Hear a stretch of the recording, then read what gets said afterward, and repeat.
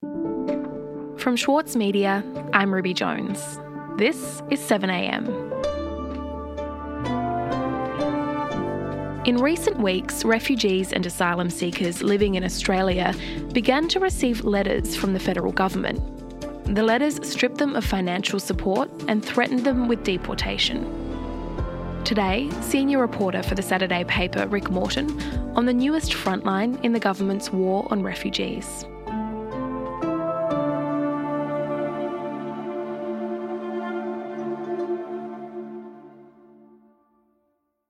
Rick, can you start by telling me about these letters that have begun to arrive at the homes of asylum seekers in Australia? What do they say? Well, they started arriving very slowly at first. It was more of a trickle.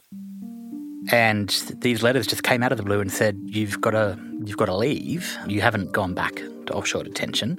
And if you haven't done that by now, we're going to cut off all of your support. To make it worse, these letters were written completely in English, so not in their native language. And right down to the title of the visa that they're being put on is part of this kind of project to instill fear in them. So the visa is called a final departure. Bridging Visa E is the full term. And I was talking to Kate Leaney, who works as the campaign and communications manager for Welcoming Australia, which is a refugee advocacy and service organisation there. And Kate was telling me that there are actually many letters like this.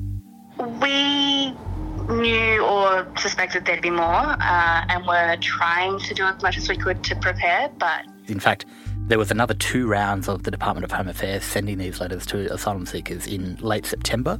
The numbers we were never sure of, and the timing we're also not sure of, so it's sort of hard to prepare. So far, more than 500 men, women and children living in community detention have been placed on these final departure bridging visas and told, your support's gone, figure out how to leave. Right, so Rick, can you tell me more about these 500 people? Who are they and why are they in this position? So this is the part of the story that really makes you understand how horrific this decision is. They're all refugees and asylum seekers. The vast majority are actually refugees. They've been assessed in offshore detention as being owed protection obligations. It's just that the Australian government won't do it. And they've come from Manus Island or Nauru to Australia for medical treatment. They represent some of the most vulnerable and acutely unwell people in Australia. Physically, they suffer from, just to give you an example, malnutrition, untreated dental infections, cancer, stroke, debilitating autoimmune conditions, and a litany of other infections or chronic health conditions. And most of them actually also endure severe psychological breaks from reality, from indefinite detention. They've all got trauma, which manifests as psychosomatic disorders, which can be just as painful and serious as physical disorders, suicidal ideation and dissociation. So it's not just a case of them having to have, come to Australia for one surgery or one treatment. For most of them, the treatment is complex and it is ongoing. There's about 1,200 who have been transferred since offshore detention began from Manus Island or Nauru to Australia to get treatment. And the coalition's been moving through this population, trying to get them out of the country. And one of the ways they've been doing this is by starting up this final bridging visa. So the thing that makes this particular policy decision so, horrifying, even in the context of what we've seen over the last 7 years, is that this group of 500 people at the moment is the most vulnerable of the medically transferred asylum seekers and refugees. And they were so vulnerable that even the federal government themselves exempted them from having to be pushed onto these visas 2 and 3 years ago. Right, so now that they have been pushed onto these visas, what does that mean for their ability to get help and support? So under the community detention regime, which has been in place for years now, they had their housing provided and paid for by the Department of Home Affairs. They had specific healthcare funding delivered by International Health and Medical Services and a litany of its contractors. They had income support, 60% of the equivalent Centrelink payment. And they had casework managers, which is probably one of the most important parts of this because they bring all of these services together and make sure that the asylum seeker or refugee has access to them. The final departure visa strips them of all of these supports, with the one exception that it gives them access to Medicare. Remember, we have denied them work rights, even if they've been in the community for 7 years, which some of them have in Australia. We've denied them work rights for all of that time. And now we've told them, actually, you can work. You've got infinite work rights. Off you go. See if you can cover all of your expenses with all of these serious health conditions, with the economic disadvantage that you've already suffered, plus the economic recession that we're in as a country. And they have to do all of this within 3 weeks of receiving one of those letters. Right. So to do all of that in 3 weeks seems almost impossible, especially at the moment we're facing a pandemic and a recession. Well, I mean, I'd find it almost impossible within 3 weeks. I mean, my whole life I've been renting and when you move house, I never had the money for bond, for instance. And that's what is facing almost all of these people. They have to rent in the private rental market. So it means now that if the charity sector can't step in and they're doing their best, but they don't have the money and they're slammed as well, it means that if they can't do that, then these families are facing homelessness. And, what that means is that hundreds of people will be evicted from their homes, cut from income support, and told to go and find jobs in the worst recession since the Great Depression. And to make matters worse, there are about 160 people in Victoria who have yet to be subject to this, but they will be as soon as COVID-19 restrictions ease in that state. So they know about it. Everyone's talking about it in those circles. And we've got services in Victoria who are doing their best to try and prepare for yet another kind of indignity, I guess, in what has been a long, sordid history of abuse, cruelty and indignity. So it's just devastating. And some of the advocates are telling me that it also feels really intentional. We'll be back after this. As a 7am listener, you value the story behind the headlines. That's why you should read Post, a free daily newsletter bringing you the top 5 news stories of the day, summarising each of their key points with links to full articles from a range of sources. Get the news you need to your inbox every weekday morning with Post. Sign up at thesaturdaypaper.com.au/newsletters. The City of London in Andrew O'Hagan's latest novel is crumbling. But don't mistake this for pessimism. Instead, the author insists it's a necessary process for a better future. Change doesn't just happen because it's time for a change. Change has to be forced. We live in the end not in countries that are settled places. They're just imagined communities. I'm Michael Williams, and on this week's Read This, I sit down with Andrew O'Hagan to discuss his latest, Caledonian Road. Listen wherever you get your podcasts. Rick, let's talk more about these visas, the final departure visas. Why are they being implemented by the federal government? What's behind this? The final departure visas, they mark an escalation of the federal government's systematic dismantling of Australia's offshore and community detention apparatus. So those in the medical and refugee sector see the visas as the ultimate move in a war of attrition. So I was talking to Tracy Cabrier, who's the Centre Manager at the Caprini Asylum Seeker and Refugee Health Hub in Brunswick in Victoria, and she told me that it's essentially an initial push to try and get people to go home. How so? How does this push people to go home? Well, the terms of the final departure visa, they're pretty slim, and they provide holders with just 3 options. Although the first, which is returning to offshore detention, is actually not even a practical option for the federal government. They haven't returned anyone to offshore detention in 3 years, and they want to get the numbers in offshore detention in Manus Island and Nauru down to 0. So they're not even doing that.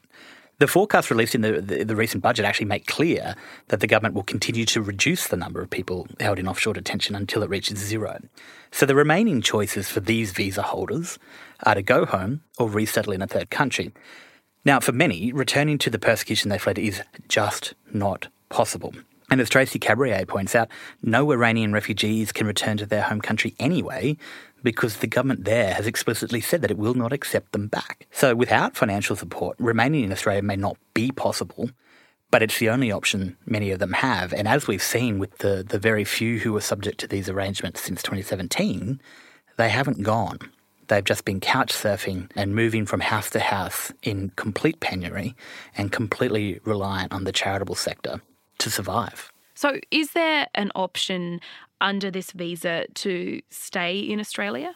It's not an explicit allowance under the terms of the visa, but the government knows full well that that is what is actually happening with the few that we've been able to, this is a horrible way of phrasing this, but with the few that have been put through this process already.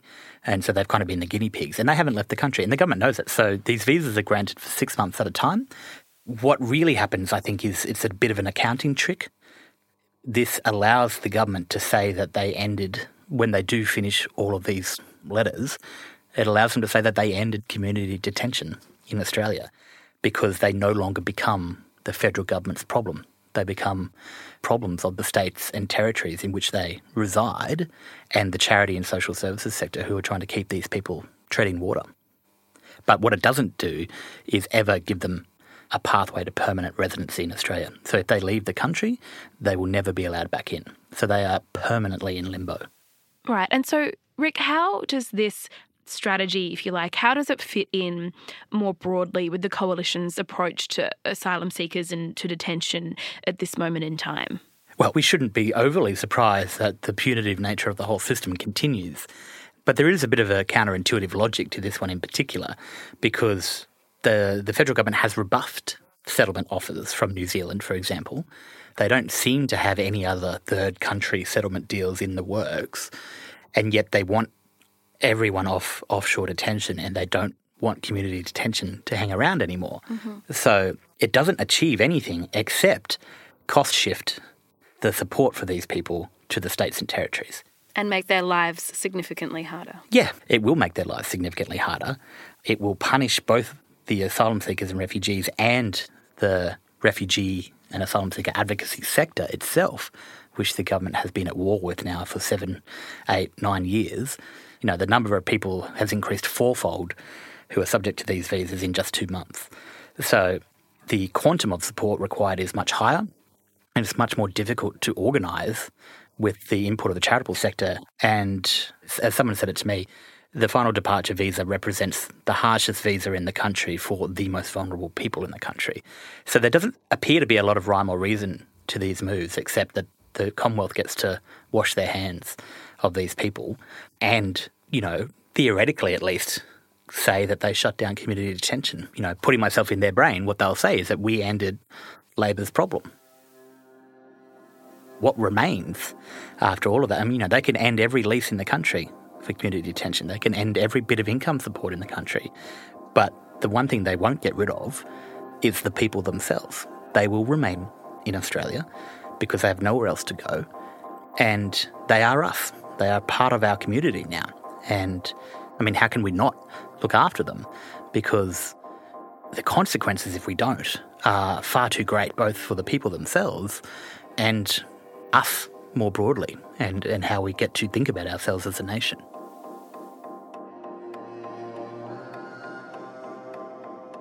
Rick, thanks so much for talking to me about this today. Thanks for having me, Ruby.